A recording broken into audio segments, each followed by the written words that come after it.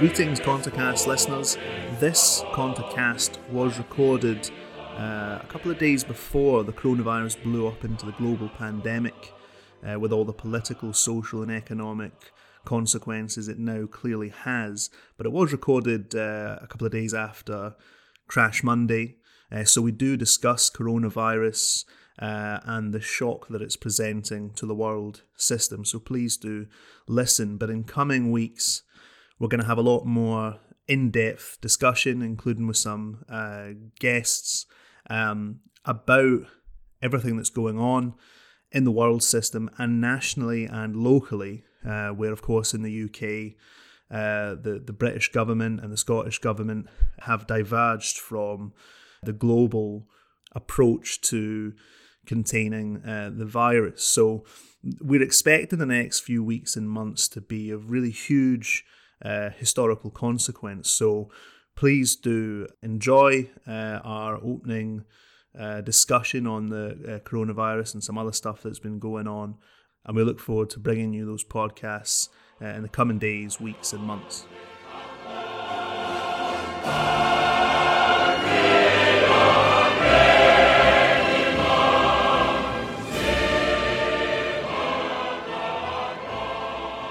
Welcome to this week's ContraCast. My name is Kat Low Energy Boyd, and I'm joined with my co-host David Existential Crisis Jameson. How's it going? Well, you got low energy. Low energy. I'm feeling violently depressed right now, but you know, these are not symptoms of the coronavirus. So yeah, but rather of the historical period. Oh, yeah, don't start me on the bloody historical period. One thing we can't talk about in the historical period is the historic trial. The historic trial of Alex Salmond. Yeah, we can't really say anything about it. No. But what I will say about it is, did you see the Sunday Herald piece? Oh. The trailer piece? I don't know if our darling angel listeners have seen the piece that was in the Sunday Herald and quickly removed, I believe. Yeah, this was Neil Mackay's article ahead of the trial. I haven't been able to read it because it's been taken down, but I gather that it's about the capacity of major trials to be historical turning points or something like that. But it wasn't so much. I've not read it either, but I have seen a picture of it's actually a picture in a newspaper, it's not a screenshot or anything. And I believe that the article was illustrated with a series of pictures, a rather fetching montage featuring Fred and Rosemary West, Henley Brady. Yeah. Peter Sutcliffe, Charles Manson, and is that Dennis Nielsen? Which one's he again? Dennis Nielsen. He was the guy in London that flushed the body parts down the toilet. But he was also a trade union rep, and a very good one at that, I heard. Seriously, he used to work in the Social Security office. He was in the CPSA, I'm not even joking. Right, so a gallery, a literal rogues gallery there. Yeah. And who else was in the Pantheon that got it into trouble? There was a picture of James Bulger. Yeah, and his killers. Yeah.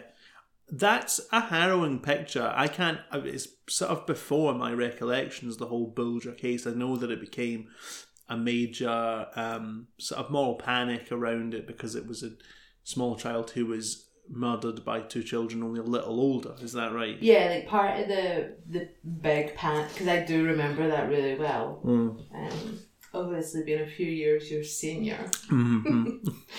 I do remember that really well, and a lot of the panic about it was to do with like violent video games, I think, especially violent films, especially Chucky. Do you remember the Child's Play?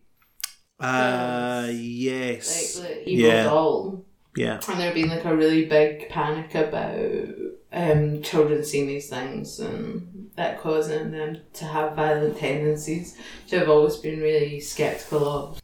There's like 12 pictures like all together I'm showing David the picture now. All right, they are actually separate photographs. But I mean, there is a picture. There's a picture of the two boys side leading by him side. away. Yeah. There is like a image from the CCTV cameras. Mm-hmm. But I mean, who else is there? Harvey Weinstein's there. Mm-hmm. I mean, I don't really know what. I can't imagine what the thread is that draws all these people together. I mean, like I say, I gather that it was about famous trials, but since we can't access the text, all we know is that it was a trailer piece to the Salmond trial. Yeah, the text says the trial of Alex Salmond is likely to resonate beyond the courtroom, but it is not the first. We look back at a few great trials from the past, which, while in no way connected to next week's events, Oh God, Jesus, had huge, wider significance.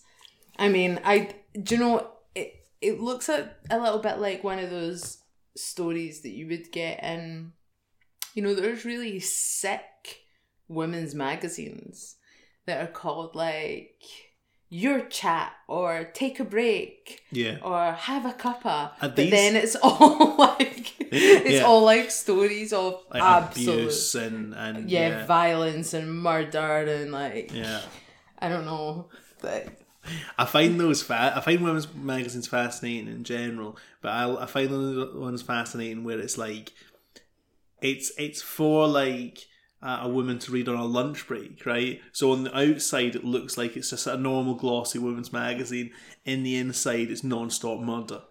Yeah, I mean that's what these magazines are like. My mum used to read one called Bella, which is definitely like it's the least harrowing, but there was always like the themes were like, so there was always a story about incest. There was always a story about domestic violence, and there was always a story about like medical interventions gone wrong, like a woman who like went in for a routine like appendix removal and it ended up with like no bowel or something. Do you know what I mean? It was always like some really, really tragic, harrowing stuff. Even the more mainstream ones like Closer and all that kind of stuff, whenever I'm in Tesco I like to go over and have a little inspect of them, and the front covers are always about how what is it? Angelina Jolie, Brad Pitt, and Jennifer Aniston.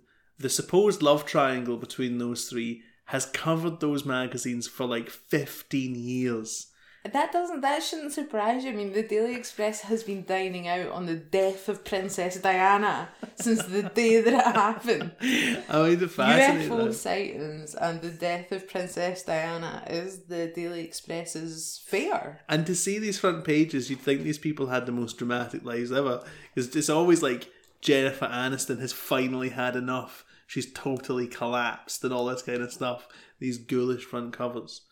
No magazine will be as fascinating to me as the old National Enquirer. I know nothing about it. That you do. You know the National Enquirer. It looks like this is like the most trashy of trashies. It's always like JFK not really dead. Anna Nicole Smith back from the grave. Had an affair with JFK. Do you know what I mean? Like really like out there conspiracies. Out there stuff. But so they trade on gossip, and their recent big intervention into American political life was that they were the ones that had the pictures of Jeff Bezos' penis. Do you remember this? Do you not remember this? Like something about how Jeff Bezos had obviously sent a like sexy nude to his girlfriend. He's married, right? But he sent it to his girlfriend. And her brother is a Trump supporter and somehow got hold of the picture and sold it to the National Enquirer, and the National Enquirer were holding Jeff Bezos to ransom. Oh my God. Do you not remember any of this? No. I mean, this is the sort of crap that I read on the internet.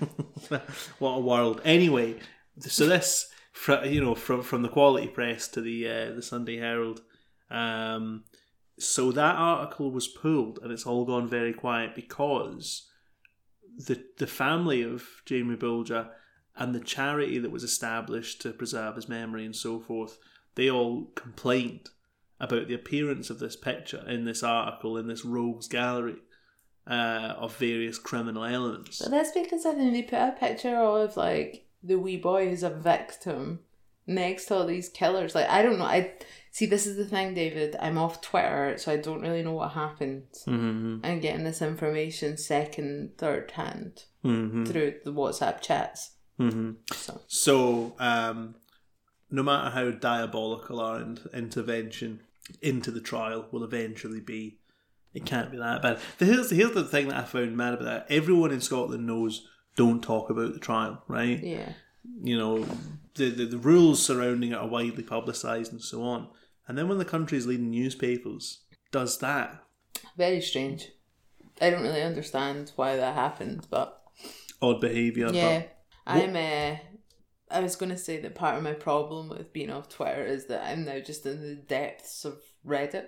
So if anyone has any Reddit suggestions, any hot Reddit tips that I can use to waste the remaining years of my life on Reddit, then. And you were saying that there's no Reddits for the trial. Oh no! I couldn't find nothing. See, that's. I might just not know how to use it properly. Is right? Reddit? Is your average Reddit person like a teenage boy? No, I don't think so. It's got quite a broad audience. Right. But like, I looked up salmon and there wasn't really anything. There's a couple of forums on, like, there are a couple of subreddits that are about like Scotland or Scottish politics, but there isn't really any chat on it. Right. Okay. What there is plenty of news out there about though, coronavirus. Oh. Which I think, I mean, this week has actually become exciting though, because it's drawing in wider problems. Crash Monday, that's what they're calling it. The markets collapsed, which was quite fascinating to watch. And yet at the same time, it's like you're used to it. It's hard to, it's kind of hard to remember market stability. Yeah, I mean, I think that is true because we've never really, like, our generation and younger than us have never really known a sustained period of stability like that.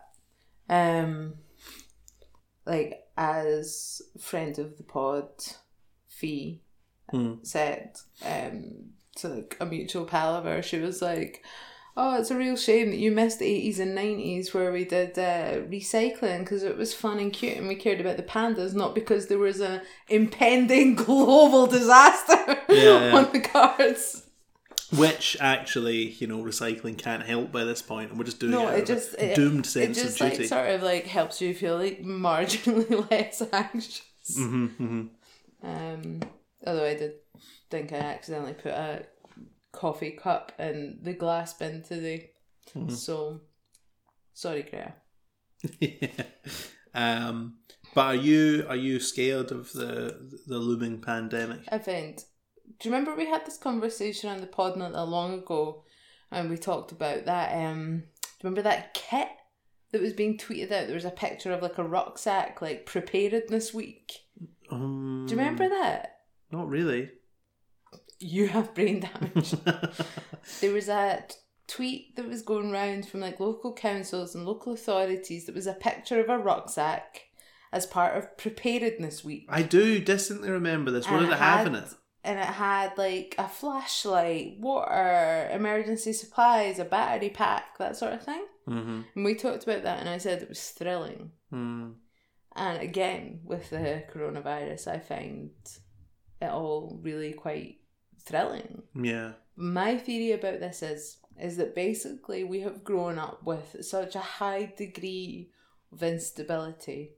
Especially, I think, people who are our age roundabout, so people in the West roundabout our age who were in their mid to early teens at the time of September the 11th have a high level of something bad is going to happen. So like there's always a low level, something bad's going to happen. Right. Everything is fear. You can see it like 2008 happened, like bad stuff. Austerity is happening, but yet austerity is slow and crushing. Same with Brexit. Do you know what I mean? It's all build up to this one day, and it's going to be disaster the day that we leave. and kind of nothing really happens. So it's like everything is always building up to a big crescendo and the apocalypse never comes. Mm-hmm. But now, yeah. people think, shit, we might actually be getting the payoff now. Mm-hmm. Like, this might be it. This might be the climax, the nadir of all our anxieties packaged up in this nice little virus that's going to infect 80% of the population. Yeah. I think there's definitely a sense of, and it's finally here. Mm. And again, it's very spirit of the age that it's a virus like this. I mean, this is real kind of Hollywood movie type stuff. You know, endless horror films about zombies. They're always about viruses now. Which is an interesting change because historically that's not where zombies came from. And now it's always a disease, whereas in the past it was something supernatural. But there's been, I mean, so many disaster films, comets, climate change, that stupid film 2012 and so on. Oh my God, 2012. What garbage. A movie. Awful. Armageddon, do you remember that one with Bruce Willis? Never seen it. No? Never seen it. It's totally brain dead. But I mean, there's been more and more of these films as years go on. So there's definitely, it's in the zeitgeist, that feeling of permanent foreboding. That feeling of sort of generalised anxiety, that there's always a sword of Damocles dangling. And I think you're right that once the threats are always more frightening before you can see them. Once something actually appears before you, it's more manageable in some way. Of course, it's like every horror movie I've ever seen. As soon as you're able to eyeball the monster, like that's the dread is. Yeah, that's the end of the film, really. Yeah. So like, it's always like what is unseen, and like because there's nothing darker than your own imagination. Mm-hmm. As soon as you see the monster and how it's constructed and however it appears, it might be frightening, yes. But it's that unknown that's actually like the pinnacle of your fear. And now we're about to be able to look the apocalypse like head on. And I find that whole thing quite thrilling. Have you been panic buying? No, I haven't bought a single hand gel or anything. Well done. Because you have a thing about that. Well, yeah, but this is the thing. I partly don't want to start, because that's how you lose control of it. Do you know what I mean? Some of the stories about people stealing hand sanitizer and so on are fucking hilarious. There's News International. I kind of love it that it's there as well. They'd fitted these hand sanitizers around their building and found that not only were people robbing the hand sanitizers, I mean, Sun journalists were robbing the hand sanitizers, right? But also that they were coming in with their own bottles and filling it up. I mean, that's... It's not terribly surprising, really. And I love it that News International had to send a circular email complaining about this and telling people to stop it. I thought, you've spent decades fostering a hyper-competitive survivalist mindset. You've been making these poor people churn that out day after day. Chickens home roost. Yeah.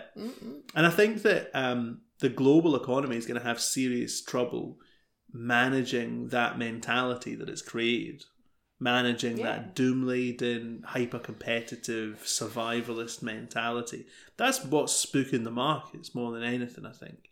Well, I mean, I think it indicates two things. One, which is like the instability and how impractical capitalism is as a mode of production. Like completely unstable, like when things like this happen. And secondly, that Western democracy is not fit to contain a crisis. It's not fit to contain any type of pandemic, because what you have is people cutting about thinking that, it's not going to happen to me, probably infecting other people. Like, people don't have the discipline to stay home. Do you know what I mean? Be regimented, like follow the orders. Whereas in China, they just issue a decree and it's done. Reported new cases in China have declined, I think, for several days in a row now. And it kind of brings back to mind that thing we were talking about once we'd both come back from Asia. There's that haunting thing of there's a certain sense in which dictatorship works. Like, and the rules are very clear. yeah, and like it's a worry in terms of like the mounting impacts of something like climate change. That there's going to be more and more stuff that sort of shocks society out of its present routines, and that societies which are much better adapted to deal with that sort of thing, at the moment at least, it seems like are systems like China, for example. Who knows? Who knows if they'll be more seriously challenged by another manifestation of this. But it's totally fascinating. And the other thing is, world economy in a fucking pathetic state to face something like this, because the whole system's kept going with like cheap money and ever lowering interest rates. So central banks have nothing left to resort to solve the problem. Like, they're so vulnerable. And it just, like I say, it just underlines we live in this debt-fueled, low growth, fuck all productivity, global economy, and we're so used to it. Yeah. So used to it. And we also have like a massive culture of presenteeism in workplaces when like people are genuinely ill but don't stay off because the measures that their company or employer has are so punitive that they just turn up for work anyway. Yeah. Like, we have a culture of that in Britain. Yeah. It's undeniable. Like, we're actually, even though the stereotype says that, you know, Brits love a sick day. Yeah. Thanks, son. But it's actually the opposite. There's loads of presenteeism, so people come into work when they're feeling a bit under the weather, and then they infect other co-workers, and that is going to drive coronavirus. Yeah, and the most dangerous thing about that is, of course, the people who are most likely to do that are people on lower wages, just like almost everyone who works in care is on a lower wage. Do you know what I mean? And that, so they're dealing with people who are the most likely to get it as worse or even to die from it.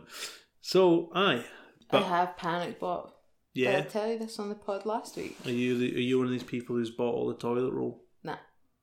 It's not a shitting disease. I know. I'm not entirely sure what that's all about. People think that they're going to be quarantined for a long time, but even then, the amount of toilet paper that people are buying, I'm like, do you have an issue? Yeah.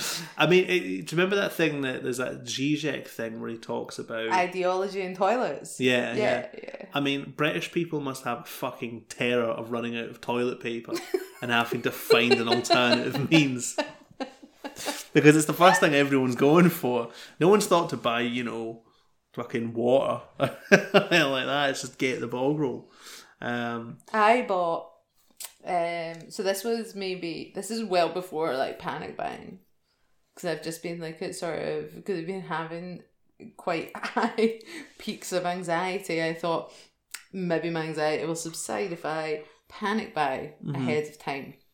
So I bought, like, this was 3 weeks ago or something. I don't even know. I think there was like one case in the UK, but I thought I can see the way that this is going. So I bought 3 hand sanitizer gels, a kilogram of pasta, 48 packets of cat food, and I do have a cat. It's not for me. What else? Some tins of Heinz baked beans, some tin spaghetti, and some tin tomatoes. That seems fine to me. It's all relatively rational, yeah. Yeah. I mean, I think the key with panic buying is not to buy stuff you're never going to use. Do you know what I mean? Yeah. And also, don't buy masks. Although, it's quite a cool aesthetic. Nothing it's very dystopian. says 2020 like a mask, like people cutting about in a hazmat suit. Yeah. No, I've yet to panic buy anything, but perhaps I will, just to get in the spirit of it. I had a very exciting week. Hang on, not last weekend, but the weekend before. A very interesting encounter. I know what this is. This is your encounter with the other virus of the humankind, Alastair Campbell. Alastair Campbell, yeah. Who you met in a restaurant on the south side, I believe. I did in an Italian restaurant in the south side, where I found out, because I went on his Twitter the next day, he was in Scotland to do some sort of motivational type speaking about leadership. He's got a book out about leadership. Christ. Who the fuck's booking him? I think it was something like SFA or something like that. Can I just say, like, that whole circuit of leadership and motivation is a cash cow. If you can write, like, a semi-decent book, by decent I mean, like, using full sentences on leadership and motivation, you could cash in the dollars. Yeah, I know. It's a major grift. It is a con. Yeah. Anyway, so tell me what happened. I actually haven't heard this story, so I do want to know what happened with Alastair Campbell. So I saw him coming in, and who were you with in the restaurant? My partner and her family. I know. Was it a special occasion? Not particularly. We see them quite often, so I mean every time's special, just in case they're listening. But so it was me, my partner, her parents, her sister, and her sister's partner, right? But it would have been a lot more awkward were we not leaving as he was coming in. And so I saw him coming in. I went back in, hunted around for him. Was directed to his table, where I duly harangued him with just the stuff that came to mind, basically. What sort of thing did you say? Well, the usual patter around this stuff: war criminal, Iraq, blah blah. Well, do you know what I mean? It's you've only. I didn't know how long it would be before it was slide tackled or whatever. So you've just got to get the classics in, as it were. I think I did get to elaborate a little bit on how Islamic State was partly his fault as well. And he just sat through the whole thing going, oh really? Oh really? Oh really? The next day he tweeted that I was in serious danger of getting battered by his pal Angus, who's 6'6". But the two guys who were sitting at the table with him when I was there were just staring at the table looking a bit embarrassed. I'm trying to find the tweet now.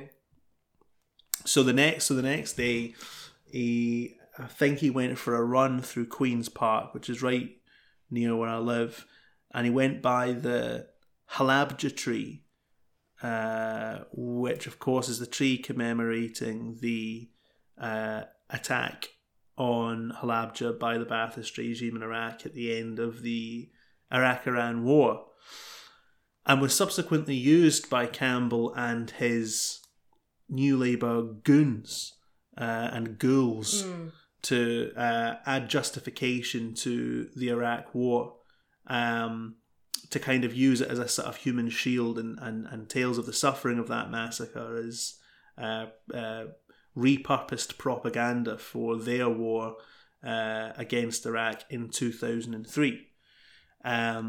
So he then just did this again, which I just thought was totally pathetic, to use that tragedy again to defend himself personally from accusations about the war.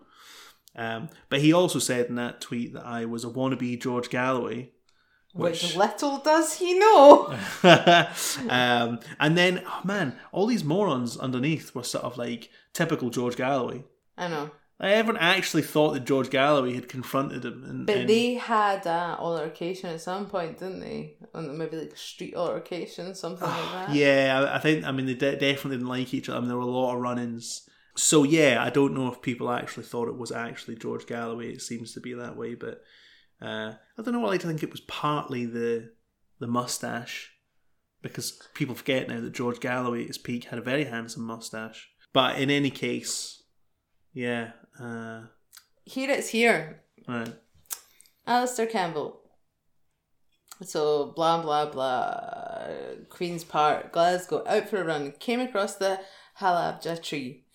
Timely, given the wannabe George Galloway who interrupted my dinner with relatives last night to yell abuse at me and tell me I had single-handedly killed 1 million people. Rapturous applause. Honestly, I'm glad that you challenged He goes on him. underneath to talk about his pal Angus. He says, would also like to commend my 6'6" pal Angus from resisting the temptation to not come out anyway. Whoever you were, I suggest you go see the tree and, assuming you can read, study the message, then have a nice day. So yeah, what a prick. it was very enjoyable. I mean, because not only have you had the chance to have a go at Alastair Campbell, he's also called you a wannabe George Galloway. That's great. It's just, I mean, it's all so good. It's a gift. Yeah, it's the perfect little package. It was quite fun. Yeah, and the thing is, he gets it everywhere he goes. Yeah. Which these people shouldn't be allowed to forget what they did. Never forget.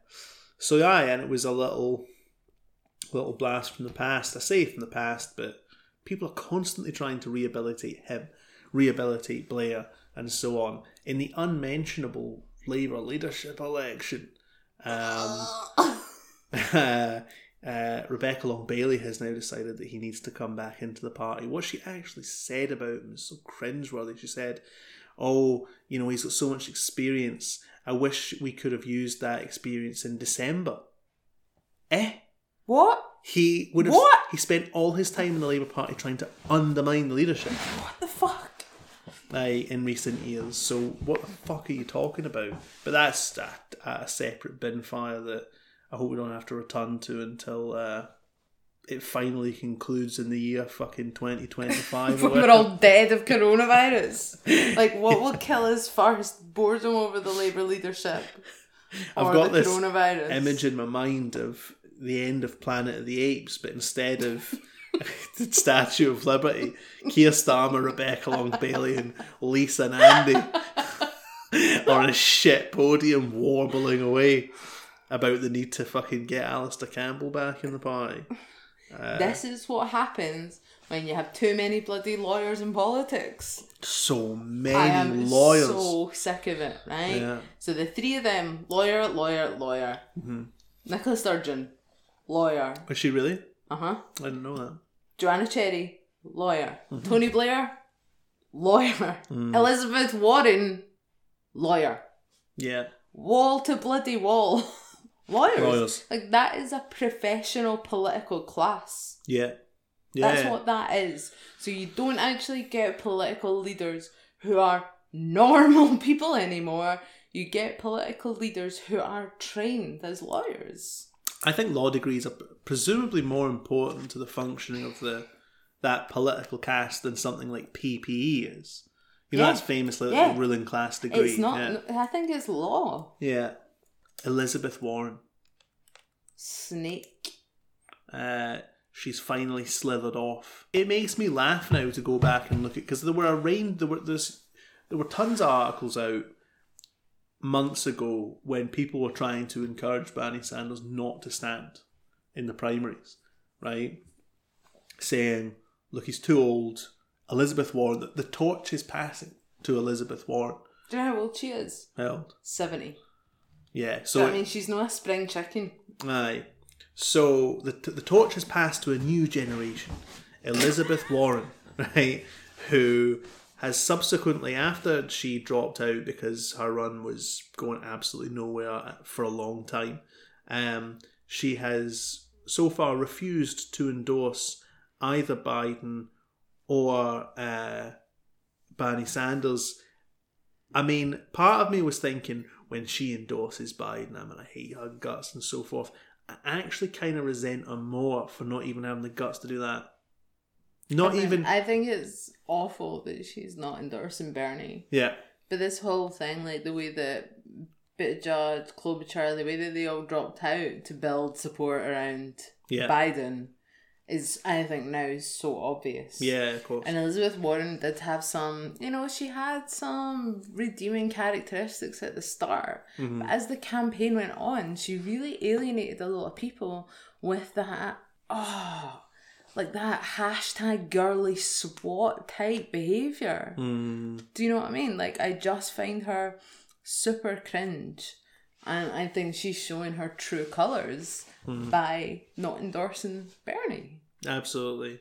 I mean, especially because it's already becoming clear what kind of administration Biden would run if he could ever possibly beat Trump, which... Biden won't know he's running an administration, let's be honest. So, and the people he's already earmarked for positions, for leading positions, are a who's who of, well, I mean, it's people like Bloomberg, right? Mini Mike.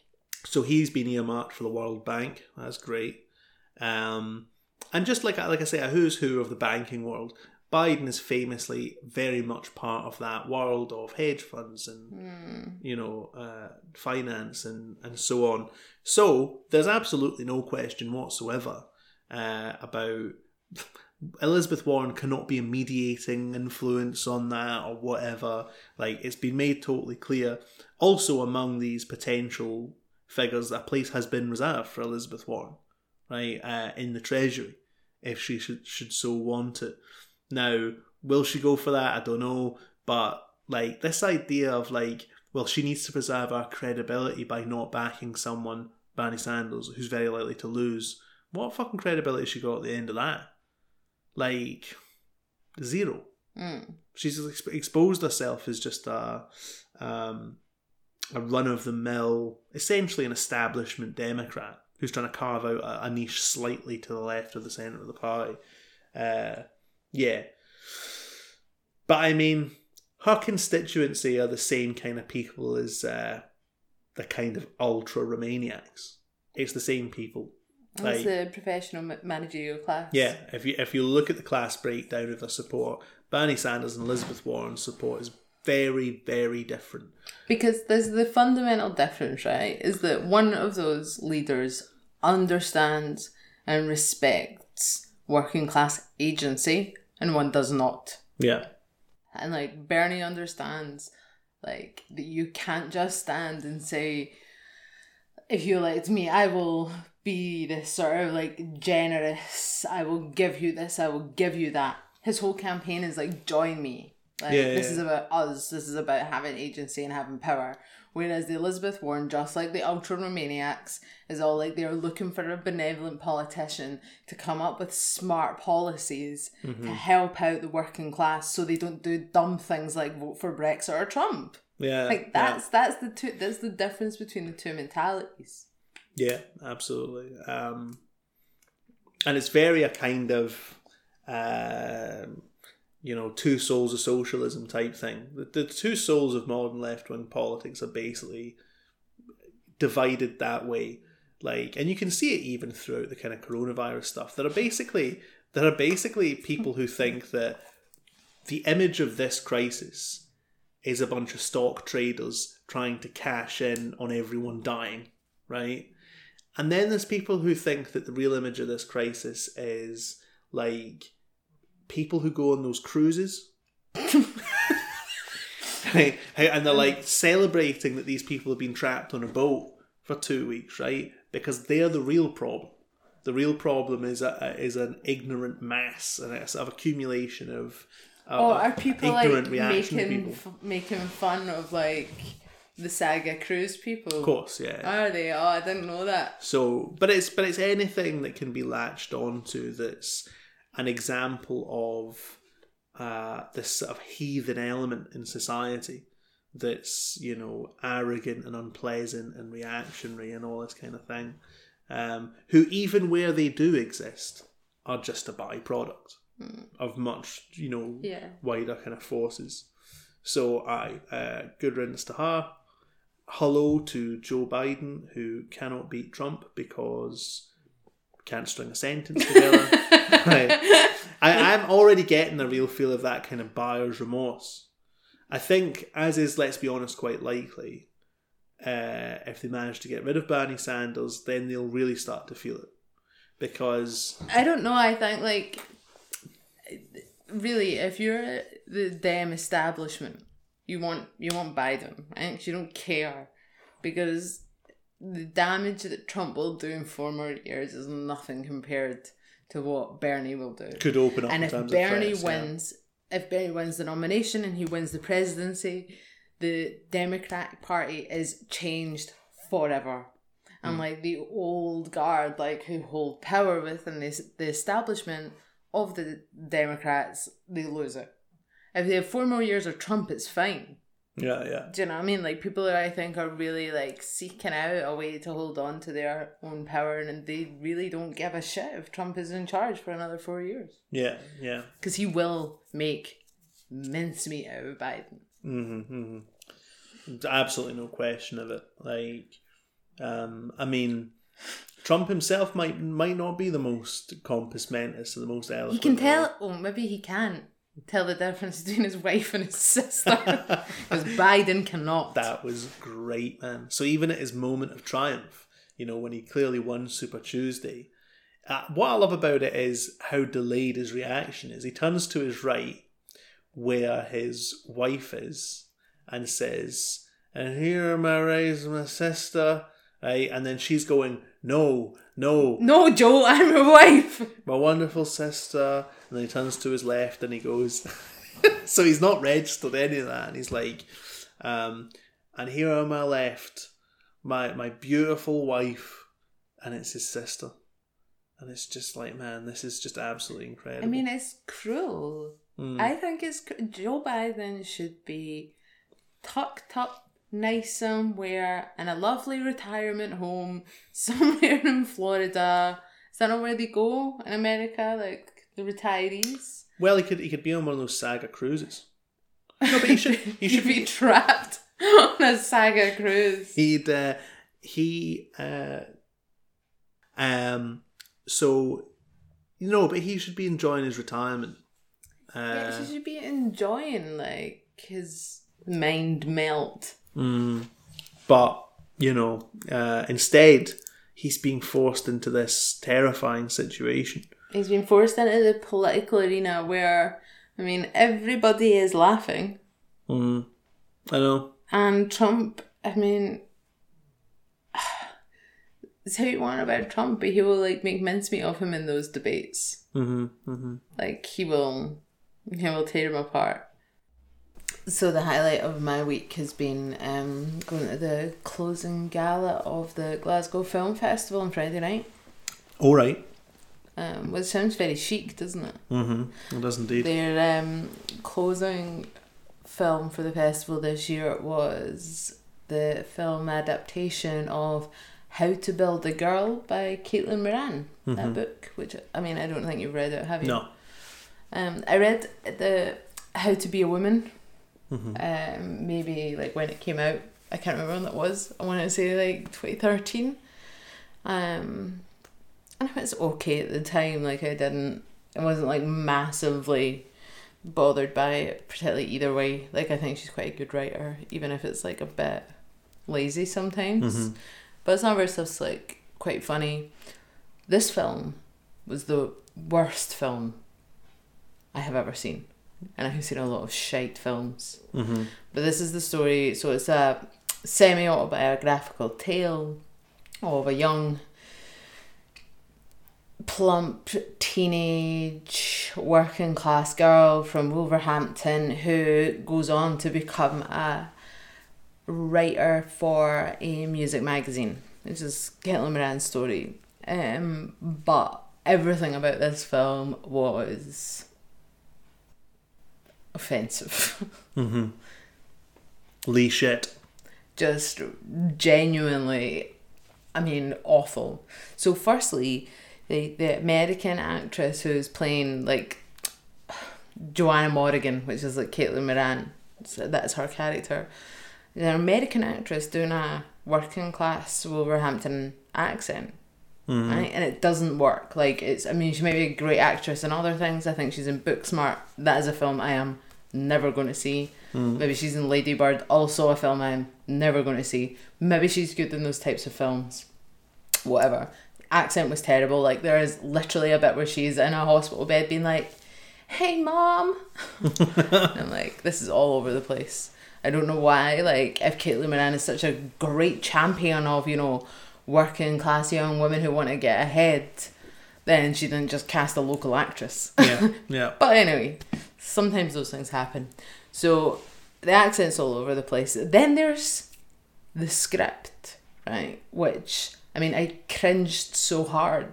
I think I've done internal damage. The whole thing made me medically unwell. There's bits in the script where she's like, the female character is going through this like big transformation, and she's like, "I'm a lady sex pirate," like that kind of chat, right? And it's like supposed to be funny, and then there's like some like jokes about sex and like her first experience with sex, but they're all supposed to be funny. But I'm like, who is this for, right? Because it's not genuinely funny. It's cringe humor, like genuinely like bad jokes. And like, as I think Caitlin Moran can be quite funny sometimes, but this is bad. And then there's a bit where the main character Joanna Morrigan says like, "This bitch be paying rent." And I'm like, it's 1993. Nobody spoke like that in 93 on a fucking housing estate in Wolverhampton. No. Right? There's loads of like little bits that are like anachronisms. Chronologically just all over the shop. It's got bloody cameos from like Jamila Jamil, Queen Grifter. Do you know what I mean? Like, just fucking wall-to-wall con artistry going on, right? And then, spoiler alert, people, I am not recommending you go see this film, so I don't really care if I'm dishing out spoilers. But there's this bit towards the end where it's like kind of got happy ending, and like Joanna Morrigan's dancing down the street to some like boppy tune, and then she turns to the camera and addresses the audience face on. She breaks the fourth wall, and the message is like, "So girls, make sure you follow your dreams. Don't let anyone slam the door in your face. Be the real you."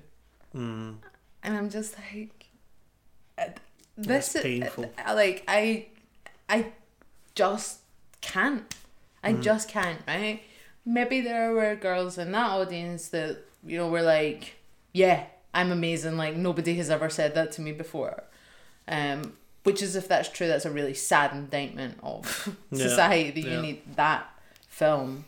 Like, so it's this kind of like coming of age tale, but with a feminist edge, and it is a complete con. It is a cash cow.